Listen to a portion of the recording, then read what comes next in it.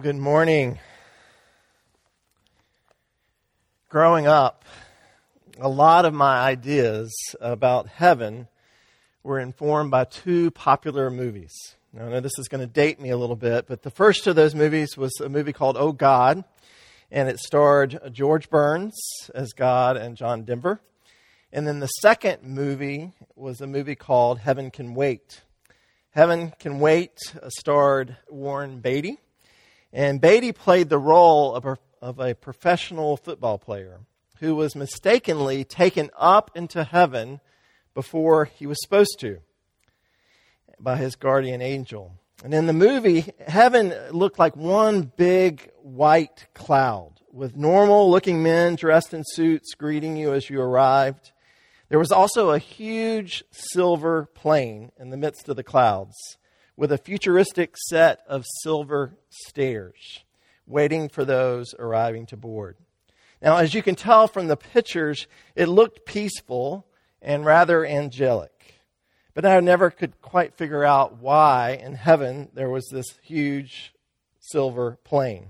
But nonetheless, this informed kind of my views of heaven. And then in high school, when I started studying the Bible more, my thoughts began to shift. I still thought of heaven as somewhere up in the skies, and I still kind of thought of it as a cloud. But I also thought of it more as I read Scripture, that there were lots of creatures flying around. And then in the middle of all these creatures, there was this huge gold throne in which God sat on the throne. And then Jesus was sitting on the throne next to him.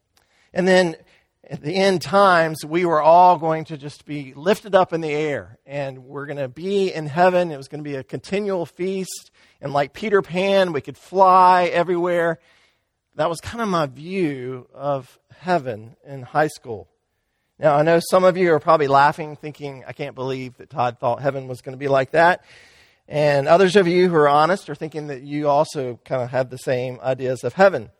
But when I was in seminary, as I began studying the Bible more in depth, I began to have a different view of heaven and a different view of eternity.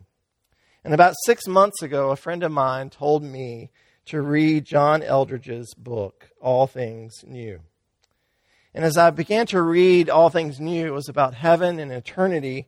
It really is the most accurate and pastoral book that I've ever read on heaven. And so as I was putting together the sermon series for the winter and spring and the summer, I decided that it'd be great for us as a church during this Eastertide season to do a 4-week series called The Hope of Heaven. And this week, we're going to be looking at where Jesus is now and what will happen to the earth and to us when he comes again. And then next week, Daniel is going to answer the question about what happens to evil and all the injustices that have been committed throughout history. And then the third week, Jim is going to be looking at what we are going to be doing for all eternity. And then I'll close out the series looking at when Jesus comes again. And what are we to do as we wait for his coming? So this morning, I want us to start by answering two questions. The first question is, where is Jesus now? And then secondly, what will happen when he comes again? Let me pray for us. Father, we're grateful this morning just for the privilege of worshiping you. And Lord, I just would ask that you would take away distractions that might be going on in our homes. That you would settle the hearts of the kids and settle our hearts. Holy Spirit, I pray that you would give us a new vision of heaven, and a new vision of what's going to happen when you come back, Jesus, to consummate your kingdom. And I pray this in the powerful name of Jesus. Amen.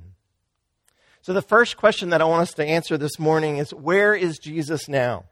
Now, as I mentioned last week, after Jesus was raised from the dead, he first appeared to Mary outside of the tomb.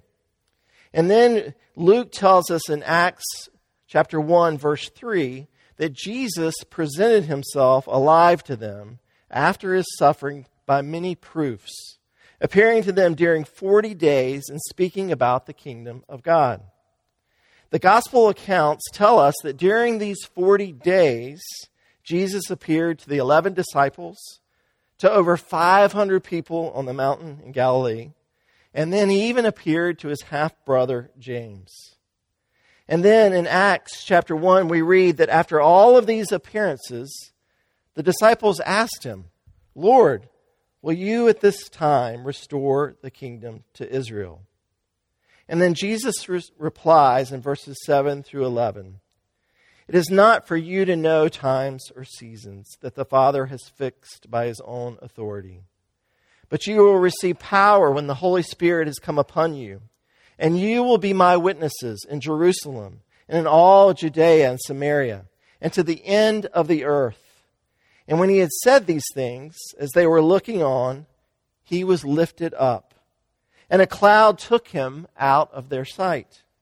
And while they were gazing into heaven as he went, behold, 2 men stood by them in white robes and said, "Men of Galilee, why do you stand looking into heaven? This Jesus, who was taken up from you into heaven, will come the same way as you saw him go into heaven." Now, from these verses, Luke tells us that after 40 days of appearing to his followers, Jesus ascended into heaven, where he resides until he comes again to consummate his kingdom.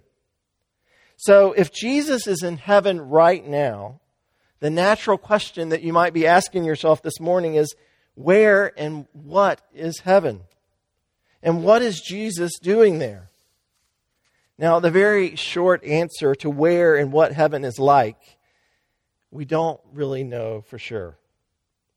But God does give us a glimpse through the revelation that he gave John in chapters 4 and 5 of the book of Revelation. John writes in Revelation 4:1, "After this I looked, and behold, a door standing open in heaven.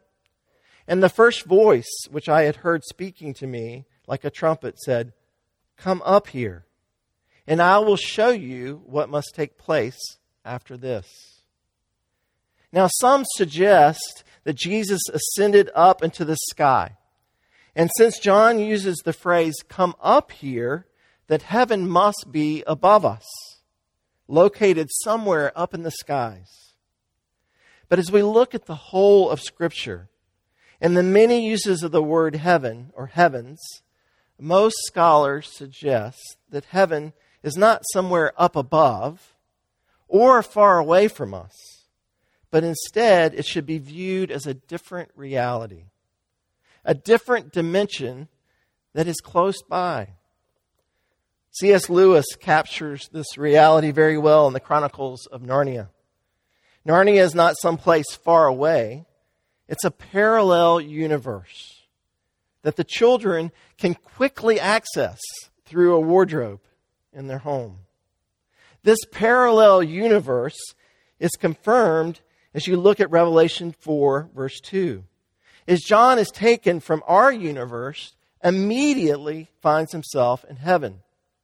Therefore, heaven must be closer than we presume, and only visible when God chooses to pull back the veil and give us a glimpse into it.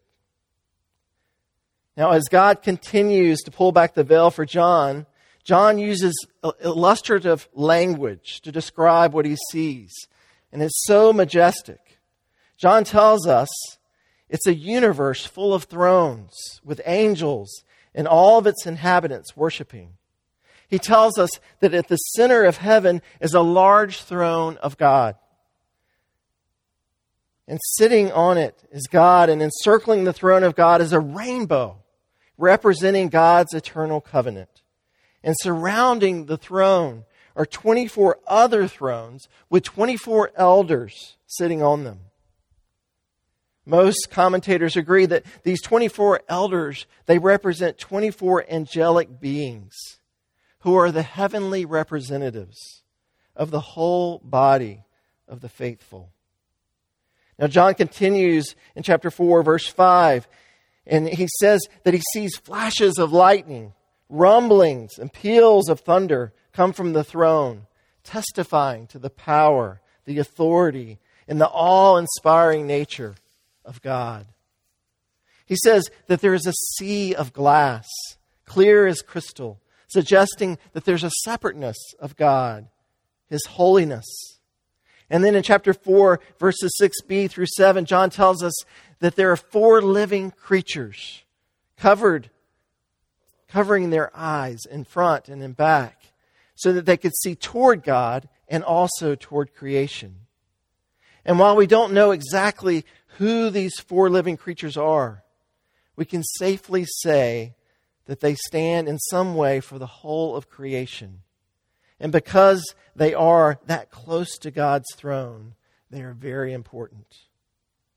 Day and night, John tells us that these 4 creatures, they shout out, "Holy, holy, holy is the Lord God Almighty, who was and is to come." And as they sing out, the 24 elders or angels, they add their voices worshiping God.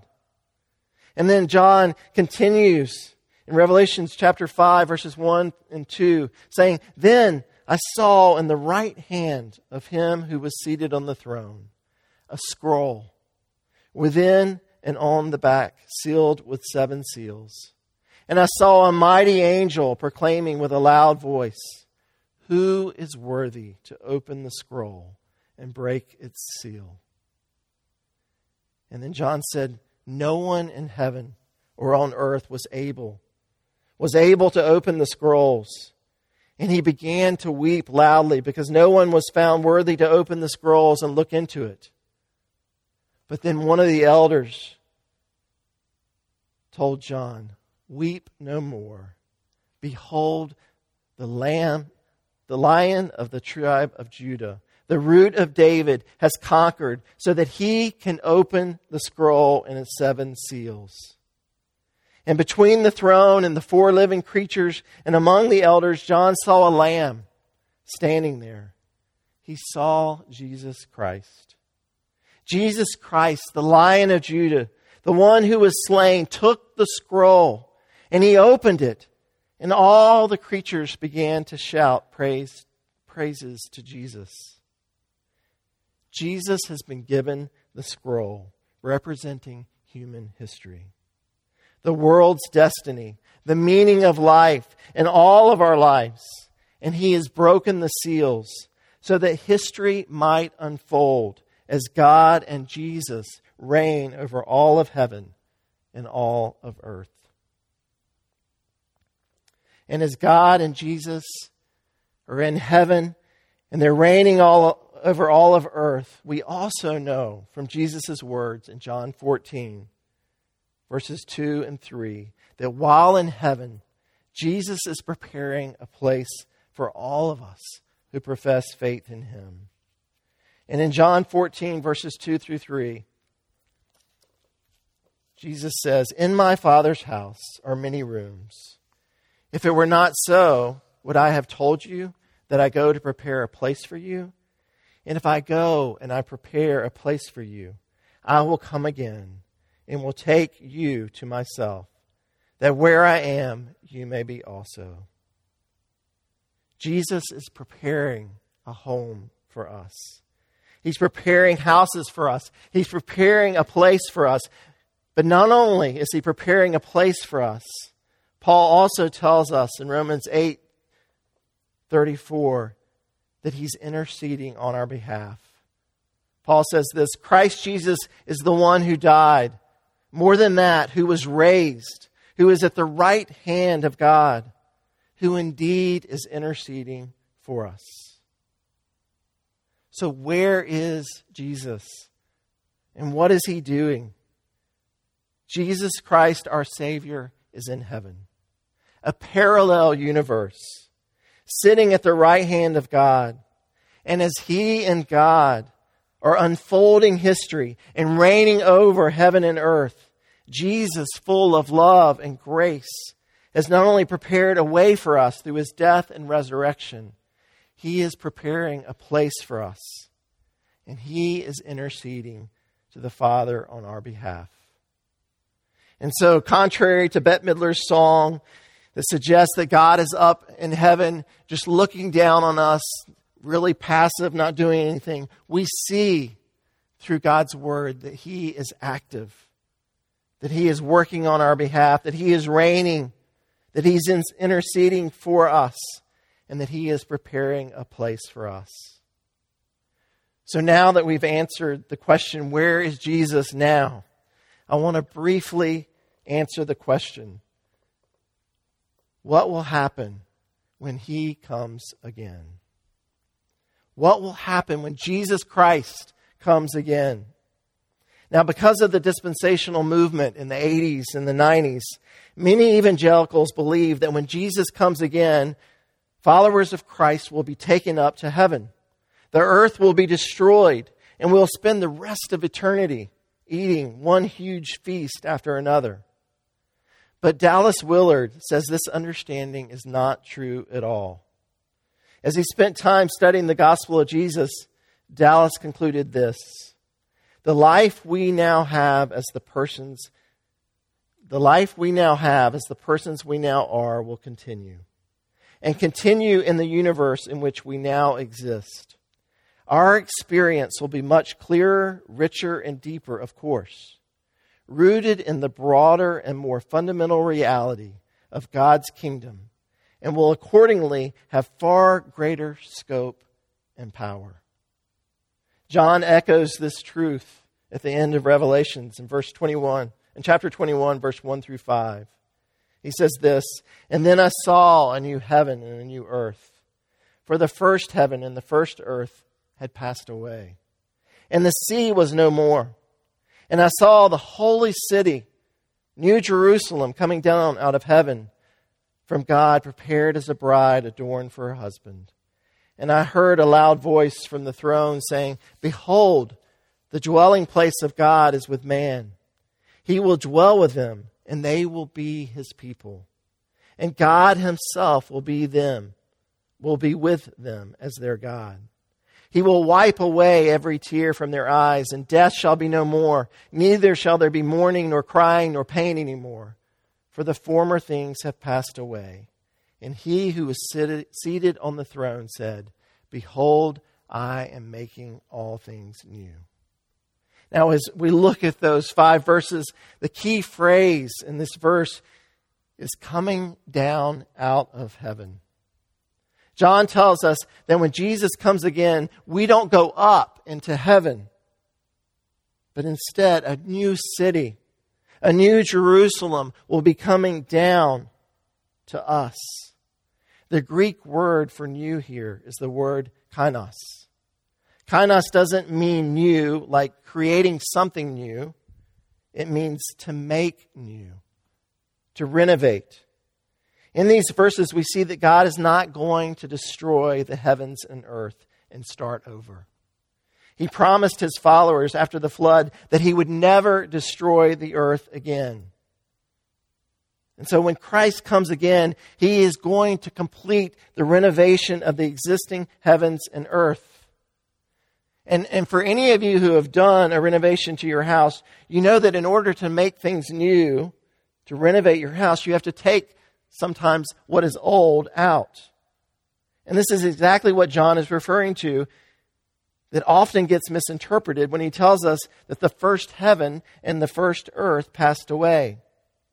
God is not going to do a total demo of the earth, but instead is going to destroy what is necessary, like evil and sin and sickness and death and Satan, in order to renovate the heavens and the earth.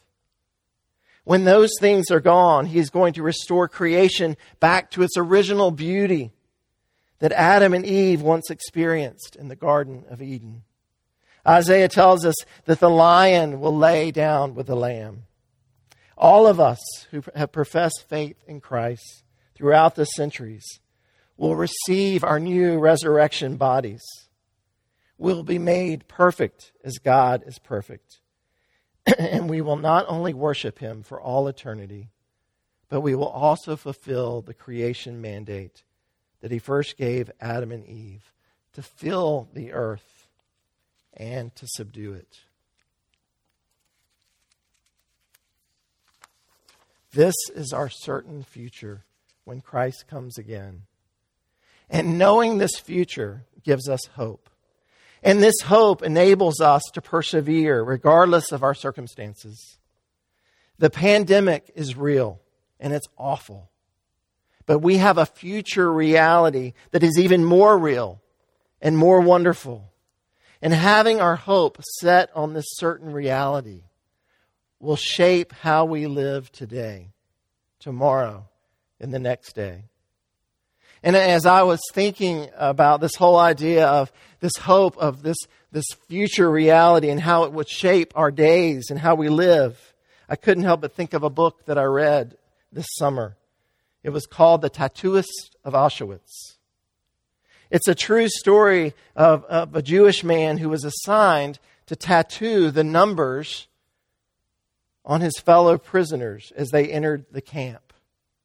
And the story follows his experience in the concentration camp, and it's an incredible love story between him and one of the female prisoners. Now, I don't want to spoil the ending like I normally do for you in regards to their relationship and what happens, but I will tell you that throughout the book, there was a real difference in the camp between those who maintained hope and dreamt of a life beyond the camp and those who did not. Those who had hope had a far better chance of surviving than those who didn't. Hope is a powerful force in our world. We see this in the survivors of Auschwitz, and we see this throughout the history of the church. The fact that when Jesus returns, he is going to finish his great renovation project of the heavens and the earth gives us hope this morning. It gives us the courage to endure the social distancing now. And it gives us the courage to hug one another again, to visit in one another's homes again, to go to restaurants again, and most importantly, to gather in this space again to worship our living God. We can do this because we know where Jesus is now. And we know what he is going to do when he comes again. Movies like Oh God and Heaven Can Wait informed my views of heaven when I was young.